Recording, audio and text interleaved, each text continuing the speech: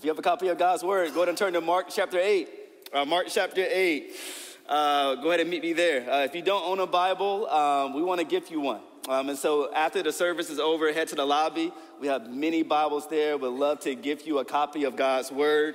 If you don't know where Mark 8 is, no shame in using the tables of contents here. Go ahead and turn there. And so you've heard it multiple times through the service, but I simply want to say happy Mother's Day to all the mothers in the room. Listen, I know that motherhood isn't easy, right? And I know that motherhood is not, it can be difficult sometimes. And not only do we want to acknowledge you, but we want to show you our commitment to pray for you as you attempt to raise your children. And so your labor, hear me, your labor is not in vain. But let me tell you today that I know in the room that many of us have many different experiences of today. Some of you are mothers, and it's an rewarding season for you. And some of you are mothers, and you're reminded on Mother's Day that it's not an easy season. For many of you, it's a hard time, and you might feel alone in it. And I want to push that out. Related to that, all of us have mothers. And I know for many of us, you're able to call your mother or talk to your mother today and tell them Happy Mother's Day. And for some of you, you can't do that right now. And I'll keep going with that. For some of you, you have great relationships and fond memories of mom, and some of you, you don't. Along with that, many of us have different relationships, not maybe to our mothers, but to motherhood in general. When I look even across our congregation, there's infertility represented and loss or even lack of marriage opportunity. All makes it difficult for us to celebrate motherhood with the same intensity today. But I do want to give everyone in the room some encouragement. Here it is. You may not be able to celebrate Mother's Day with as equal intensity as the neighbor beside you, and that's okay. But I want you to know that however today lands on you, the God of heaven celebrates you today with loud intensity. Zephaniah 3:17 says that God rejoices over each of us with loud singing. He rejoices over mothers today, but he also rejoices over everyone today, including those to whom today is hard. And so listen, I know today our culture rightly and appropriately celebrates motherhood. But I do want you to know this. The God of heaven celebrates all of his children today. He sings over all of his children with loud singing. He doesn't celebrate you simply because you birthed sons and daughters, but he celebrates you today because you are a son and daughter, right? And so be encouraged today. And so with that said, I want to read a text for you this morning. Then we'll pray, and then we'll jump into it, all right? And so Mark 8, I'm going to start at verse 11, and we're going to head on down to verse 21. Mark 8, verse 11 through 21, here we go. It says, the Pharisees came and began to argue with him, seeking from him a sign from heaven to test him, namely Jesus. And he deeply sighed in his spirit and said, why does this generation seek a sign? Truly, I say to you, no sign will be given to the generation. And he left them, got into the boat, and went to the other side. Now they had forgotten to bring bread. They had only one loaf with them in the boat. And he cautioned them, saying, watch out, beware of the leaven of the Pharisees and the leaven of Herod. And they began discussing with one another the fact that they had no bread. And Jesus, aware of this, said to them, why are you discussing the fact that you have no bread? Do you not yet perceive or understand? Are your hearts hardened? Having eyes, do you not see? Having ears, do you not hear? And do you not remember? When I broke the 5 loaves for the 5,000, how many baskets full of broken pieces did you take up? And they said to him, 12. And the 7 for the 4,000, how many baskets full of broken pieces did you take up? And they said to him, 7. And he said to them, do you not yet understand? And this is the word of the Lord. Now, let me take a moment to pray for us, and let's dive into the text this morning. Let's pray. Father, we trust you with all that we have, and we sit underneath your word, not as critics, but as students. We sit under your word with rapt attention, eager and ready to hear from you, and eager and ready to respond to your word in faith and obedience. Will you help us do that today? Will you help us to listen? Speak, Lord, your servants are listening. Help us to respond in the way that you desire to. Your word is open, therefore your mouth is open. Your very words are being spoken to us this morning, so help us to pay attention. We love you. I pray these things in the name of Jesus. If you agree, say amen. Amen. All right. So many of us have heard of the Flint water crisis. And so it was at its high peak around 2014 through 2016. There were very high levels of lead in the town of Flint in the water supply.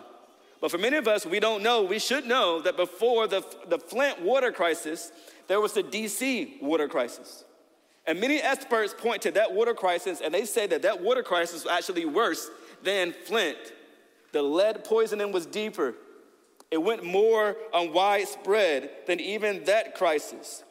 And the issue was something that was very small and imperceptible. It's one of those things, if you were here in DC during that water crisis, if you poured water from the tap into your cup, you couldn't see the issue, but it was there. Eventually, the problem was identified. The city had previously introduced a different chemical called chloramine into the water treatment process. And apparently that ingredient, that chemical, caused a chemical reaction, and it caused the lead in all the pipes in DC to release the lead that was already in them. And it released the lead into the nation's capital's water supply, leading it to making many people sick. Many people got sick and even passed away because there was lead in the water. Something so harmful and so imperceptible, chloramine, caused this crisis that affected the health of so many. I say that today to say this. In this text, Jesus warns his disciples about something very small and imperceptible. Just like small and imperceptible things can have a harmful effect on our physical health, there are actually as well harmful and imperceptible things that can have a harmful effect on our spiritual health as well. In other words, these small and imperceptible things can have a harmful effect on our faith. So I want to spend some time in this text talking about what exactly do I mean by that. And to that end, I want to focus really quickly on verse 15. Verse 15 in this text, Jesus issues a warning to his disciples. Look at verse 15. It says, and he cautioned them saying, watch out, beware of the leaven of the Pharisees and the leaven of Herod. Let me give you some context to that quote because I want you to understand it. Let's backtrack. Last week's sermon, we focused on the feeding of the 4,000 if you were here. Jesus fed 4,000 people with a snack plate. Like pretty much he fed them with bread and some fish. He fed a whole bunch of hungry people, but hear me today, it was deeper than that. You see, in the Gospels, miracles were often labeled as signs. When you look at the Gospel of John, it often called miracles signs. Signs, if you don't know, signify or point to a deeper reality. So the question that we should ask is, in the feeding of the 4,000, what exactly does that miracle point to? Well, I'm glad you asked. That miracle points to the fact that Jesus is the bread of life. That miracle points to the fact that just like bread can fill an empty gut, the presence of Jesus can fill an empty soul. How many of you guys know that this morning? That the presence of Jesus can fill an empty soul. I don't know if you know that. I don't know if you were like me. Many of you were out here. You were trying to find peace and fulfillment all over. You were always trying to find it in the next thing, in the next vacation, or the next job promotion, or the next activity, or the next experience. You were trying to find it and you can never get it. Satisfaction always proved itself to be around the bend. And then you know that Jesus showed up in your life. He's what your heart has been looking for all along. And if you don't know that today, I really hope that you do. I hope you'll get to know that Jesus satisfies the hungry soul. And in this miracle, we see that not only is Jesus the bread of life who fills the longing soul, we see that there are 7 baskets left over during that miracle, showing us that Jesus is more than enough. There's more than enough Jesus to go around. I don't know if you're like me. I don't know if you've ever been to a cookout, right? And the food was smelling good. You were hungry. You were at the back of the line. I don't know if this ever happened to you, that the food is smelling so good and you're waiting for the food and you get to the front and the food ran out. Man, let me tell you today, there is nothing that will make a grown man cry quicker than that. But someone in this room feel like, if you're looking at me and you look at this miracle, you feel like you're at the back of the line. You're looking at me and you're thinking, Eric, listen, you don't know me. I've done some wild stuff. I feel like when it comes to Jesus, I'm at the back of the line. How do I know that there's enough of his love and grace for me too? Well, look at those 7 baskets. Look at all that bread left over. If this miracle is pointing to the fact that Jesus is the bread of life, the leftover bread points to the fact that there's enough Jesus for you too. There is. It doesn't matter who you are. It doesn't matter where you've been. It doesn't matter what you've done. Jesus is willing to be the bread of life for you. Will you take him?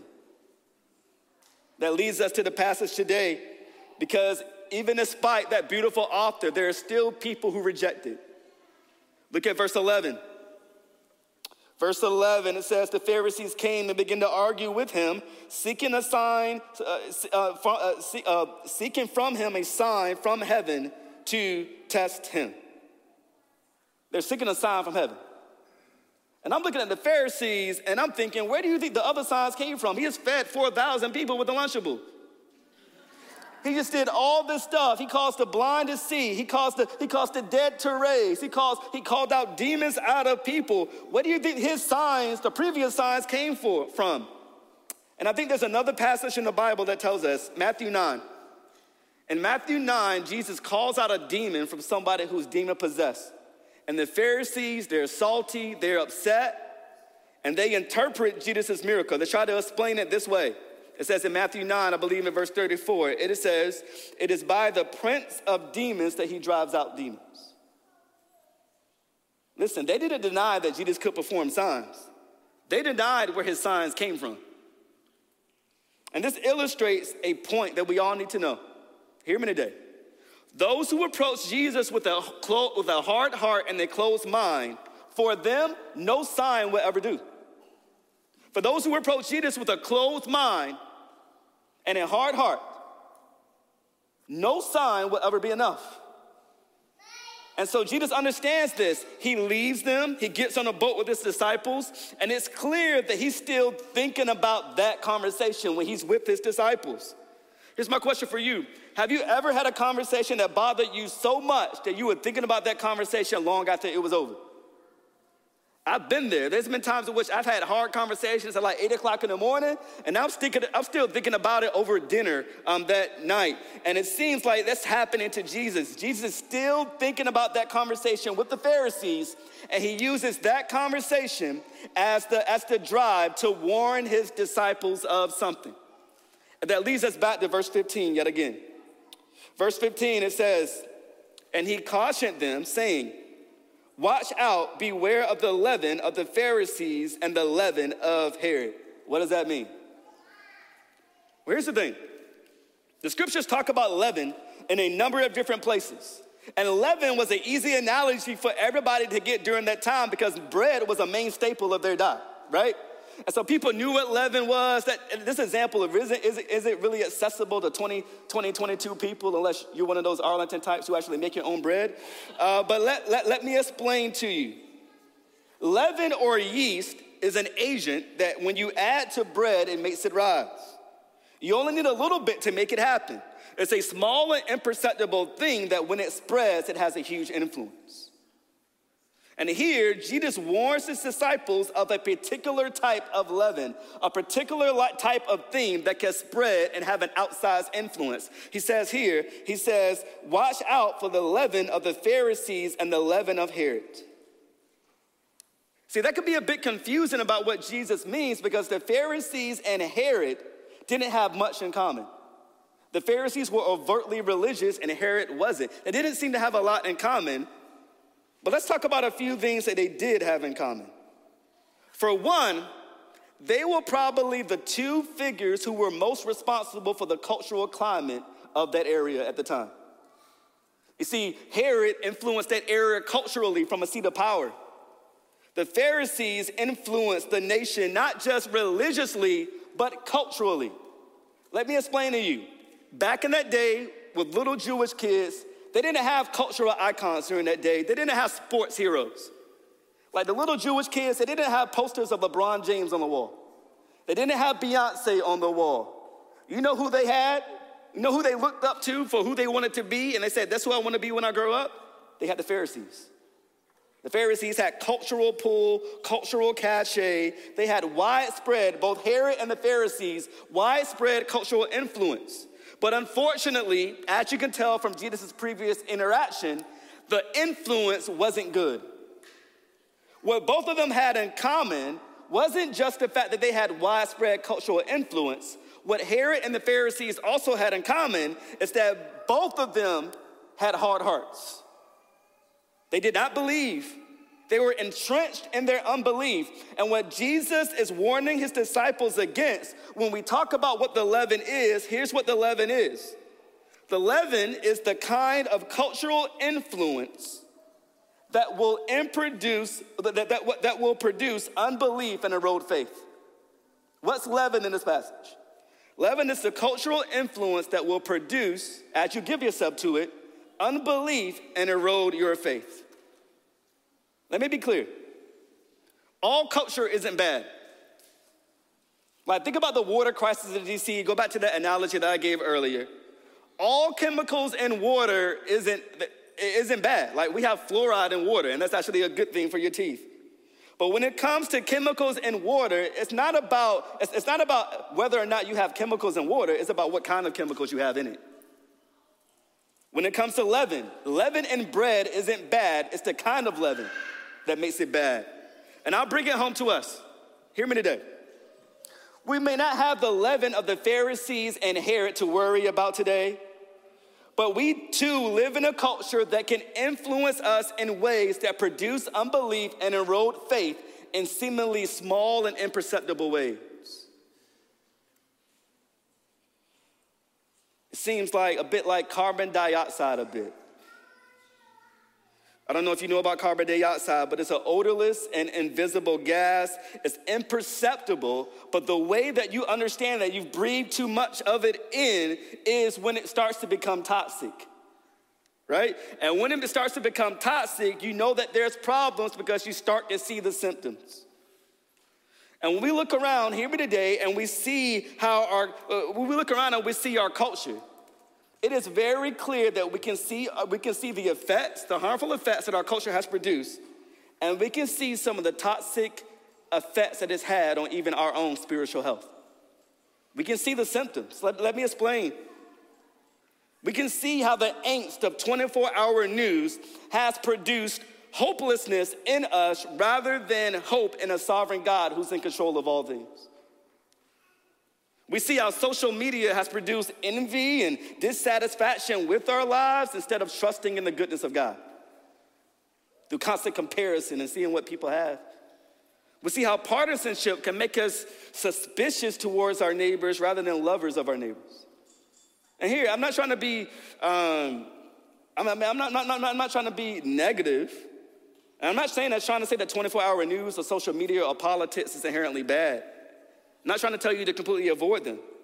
However, hear me today, most culture and cultural artifacts are like a knife. Is a knife good or bad? Well, we don't know. It depends on whose hands it is. If a knife is in the hands of a skilled surgeon, it's an amazing thing. But a knife in the hands of an enraged person, it's not a great thing. And the fact of the matter is that culture in the hands of human beings marred by sin, it never ends good. We live in culture, and hear me today, when we uncritically partake in it, the more it will have a harmful effect on our faith and our witness. The more we uncritically partake in culture, the more the leaven, so to speak, spreads. So the question we should have today is, what do we do about that? So I think the text actually tells us, it actually helps us, and I'm gonna give you a couple of things before I sit down today. In order for us to beware of the leaven, like Jesus said in our culture, here's something that we have to do. We have to understand that the words of Jesus enables us to see our culture. The words of Jesus enable us to see our culture. Eric, what do you mean by that? Here's what's amazing about verse 15. Jesus tells his disciples to beware or to watch out for the leaven, or to beware and watch out for the cultural influence of Herod and the Pharisees. And in doing so, he likely calls attention to something that the disciples never even saw. Let me go back to the DC water crisis real quick. We saw the symptoms, but nobody knew where the problem was coming from. Because the issue is this: we all need water to survive, and we couldn't see the issue because we were drinking this water, and we couldn't see it until an expert came along and said, beware of the water. Here's the thing: the experts didn't come to the people in DC and say, stop drinking water. You actually need water to survive. You can't do that.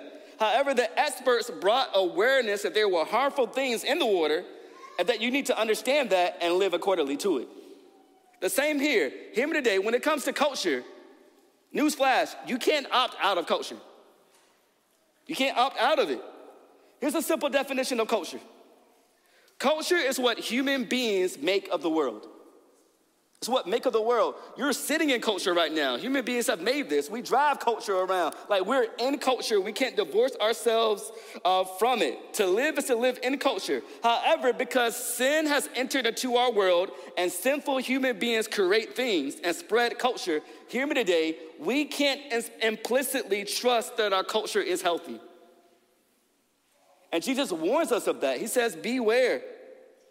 And listen, here's the thing. He has to warn us because without him warning us, we can't see it. I'll give you an analogy. David Foster Wallace, he was an author, he was a literary critic, and he was speaking at a commencement address at a college called Kenyon College back in 2005. And the title of his address was titled, "This is Water." And he opened it with a short story. Here's a short story. He said, there are these two young fish swimming along, and they happen to meet an older fish swimming the other way, who nods at them and says, "Morning, boys, how's the water?" And the two young fish swim on for a little bit, and then eventually one looks over at the other one and goes, "What is water?" I hope you get that. Those young fish were unable to see the water and critique the water. They're unable to answer how is the water because they can't see it. They've been living in it for so long that they can't see it objectively. But here's the problem with that analogy. Hear me today. How does the older fish know that he's in water too?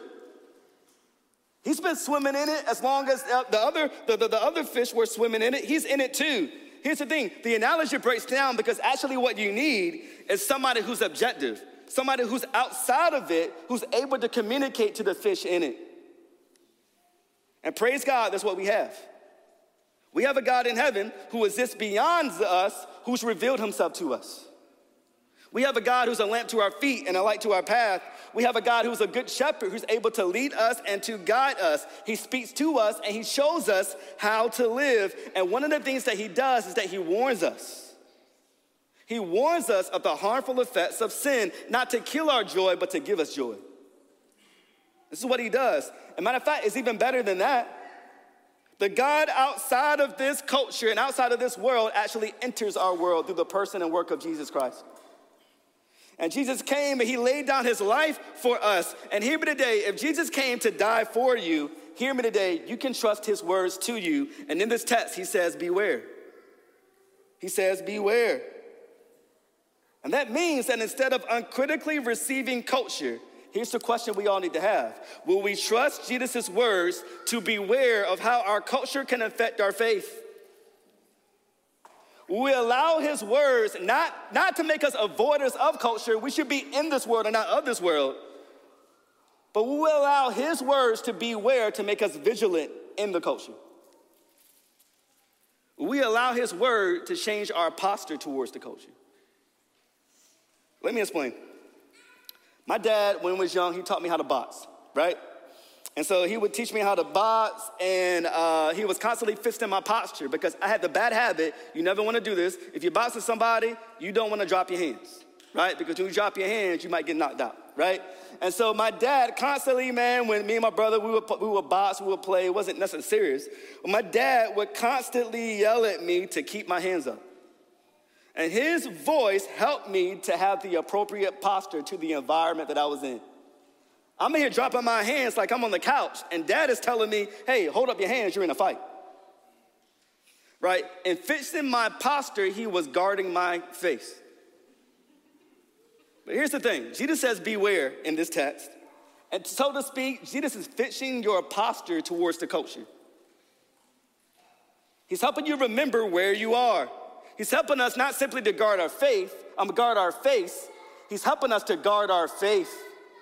He's helping us to guard against toxic influence that we can breathe in, that we can eat and consume. They can have a harmful effect on our faith. Listen, hear me today. You can even write this down. If we don't trust Jesus' words to shape our posture to the culture will shape our posture towards Jesus. Jesus' words actually allow us to see that we live in culture. We're able to see it like a fish in water. But here's the thing, it's not enough to simply see that you are in culture. There's also something else we need to do about that, and that leads me to my next point. Not only do the words of Jesus allow us to see culture, here's the thing. The work of Jesus enables us to faithfully live in our culture. Faithfully live in our culture. So I said before, Jesus warns us about the harmful influences of the culture around us. What's the solution? How do we faithfully live in the culture that we find ourselves in? We can't avoid culture. He doesn't want us to do that. He wants us to be salt and light in culture. So how do we be faithful in culture? Well, I want you to do this. Look at verse 16. The answer to all of that is this. We filter everything through the work of Jesus Christ. Look at verse 16. Jesus just asked them, hey, he straight up says here in verse 15, he says, beware of the leaven of the Pharisees and the leaven of Herod, and look at their response. It says, and they began discussing with one another the fact that they had no bread. And Jesus, aware of this, said to them, why are you discussing the fact that you have no bread? Do you not yet perceive or understand? Are your hearts hardened? And pretty much he just goes in on them. Check this out. Jesus warns them about the leaven or the unbelieving cultural influence of the Pharisees and Herod, and they misunderstand him. Why did they misunderstand him? They had the wrong filter. They had the wrong filter. Eric, what are you talking about? When I look at this text, it seems like an honest mistake. Like Jesus said leaven is related to bread. So what was the big deal that they said that they had no bread? Here's why. Jesus had just fed 4,000 hungry people. He wasn't gonna let them go hungry. And the fact that they thought that reveals this, that they were not filtering Jesus' question through his previous work. They were not filtering Jesus' question through his previous work. Let me give an analogy. Does anyone remember the show, Who Wants to Be a Millionaire? Anybody remember that show? Am I too old? Okay. Well, I love the show because I love trivia games. And it's a show where the host asks a series of difficult questions, and you keep answering them, and the goal is for you to win $1 million, right? And you can get help. And one of the helps that you can get in that game is phone a friend, right? And so if you're stuck, you can phone a smart friend, and that friend will help you get paid, right? And so I always make sure, listen, if I was in a game, I'm gonna have smart people on speed dial so we can split the money. And so, okay, keep that analogy. In this text, Jesus says, watch out for the leaven. The disciples get confused. They all have the same question. What does that mean? They gather together. Check this out. They actually get to phone 11 other friends. And the best answer that they could come up with is this. He means that we don't have bread. And here's the issue with that. If someone only simply remembered and said, hey guys, that might not be the answer. Because listen, Jesus just fed 4,000 people. He fed them with a snack. I know you're thinking he's talking about the fact that we don't have bread, but that can't be the answer because he just fed 4,000 people. He's not gonna let us go hungry. Listen, if somebody simply did that, they would have been spared from the embarrassment here. But no one did it, and here's why. And I'm going somewhere with this, hang with me. They were not processing Jesus' question through the filter of his previous work. When the possibility that Jesus could have referred to the fact that they had no bread popped up, no one thought that, Jesus is powerful enough and able to provide. Let's take that possibility off the table. And let me bring this home to you. You know how to keep your faith in a culture of unbelief? Here's how you do it. We must sift everything through, including the culture, through the filter of the work of Jesus Christ. We must sift everything, including the culture, through the filter of the work of Jesus Christ. I talked about the water crisis earlier, and one of the things that helps purify water is when water goes through a filter.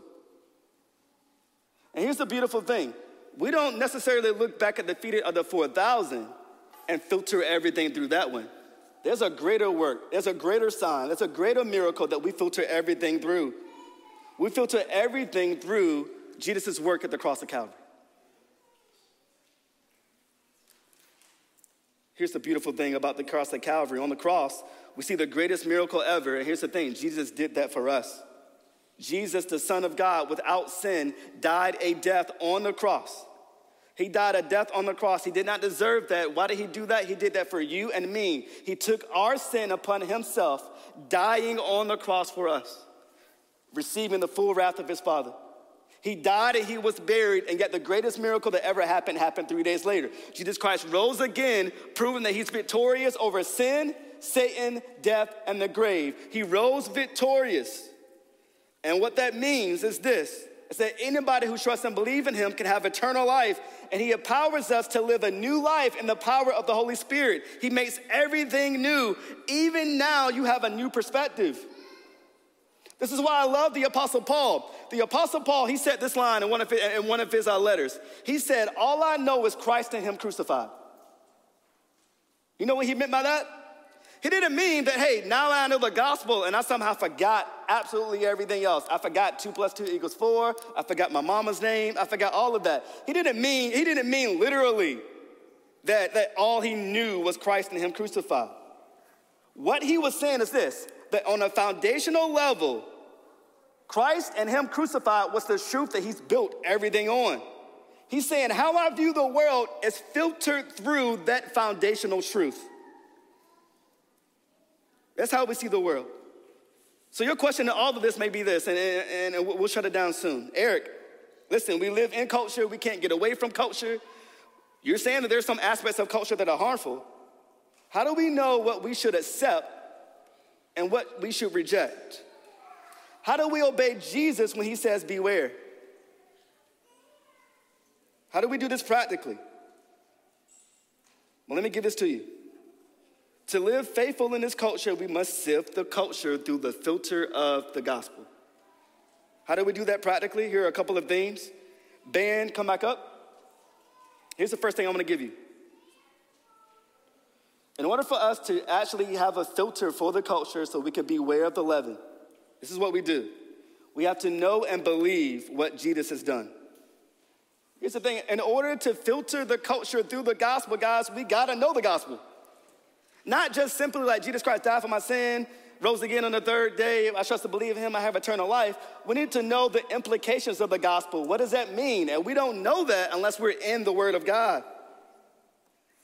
Hear me today. This is so helpful because when we turn on the 24-hour news cycle and all you see is strife and pain, and you begin to start feeling symptoms of unbelief, you start to feel hopelessness. In that moment, what do you need to remind yourself of? What Jesus has done. You gotta remember the gospel, that greater is he that is in you than he who is in the world. Hear me today, when you feel isolated and alone, when you're scrolling through social media and you feel like, man, everybody is having a better time than I am. I feel envious, I feel isolated, I feel alone. What's going on here? What do you need to do? You need to remember the work of Jesus Christ. You need to filter what you're feeling through the lens of Jesus' work at Calvary. You need to remind yourself that because of the gospel, he'll never leave you or forsake you. In order to filter everything through the lens of the gospel, we have to know and believe what Jesus has done for us. Here's the second thing. We also got to be among people who remind us of what Jesus has done. Y'all, we can't do the Christian life by ourselves. Here's the thing. This sounds selfish, but I don't think it is. You can correct me if I'm wrong. When I got good friends and they tell me, man, I ain't really been in the Word of God for a while, I look back at them and I'm like, listen, bro, I need you in the Word of God. If not for you, but for me. Right? I don't think that's selfish, right? And what I mean by that is this. There are times when I can't see in front of my face. There's times in which life is incredibly hard. There are times in which I can't remember what Jesus has said. And what a good friend is going to do is remind me of that. They're going to see when I'm veering off into places where I shouldn't be. They're going to see when I've ingested kind of this leaven of our culture and I begin to exhibit the symptoms. When I start exhibiting symptoms of hopelessness, a friend is able to remind me that, hey, listen, Jesus is coming back soon. Have hope. When I start veering off and imbibing our culture and valuing possessions too much, a good friend is going to remind me that, hey, listen, Eric, Christ is your great reward. He's the great treasure. We need people around us to remind us, to help us. This is why church matters. This is why relationships matter in the church. We need people to remind us. Here's another one. Last one. We need to moderate influences that will encourage you to forget what Jesus has done. Like carbon dioxide. Carbon dioxide is helpful in doses. Carbon dioxide helps plants. It's harmless to us in doses. But we can't uncritically breathe that stuff in. And here's the thing. There are times in which maybe you need to disengage from some cultural influence for a period of time so that you can consider Jesus' words and work without distraction. There are times we might need to turn off the news, times in which you might need to shut down the social media, times in which you may need to get away even from people so that you can clearly hear the words of God and meditate on what he's done for you. NBC Arlington, I'll say simply this morning, I'm praying for you here. I'm praying that we'll be a people who are in the culture yet not of it. I pray that God would allow us to be aware of the leaven that's there. Let's take a moment to pray together.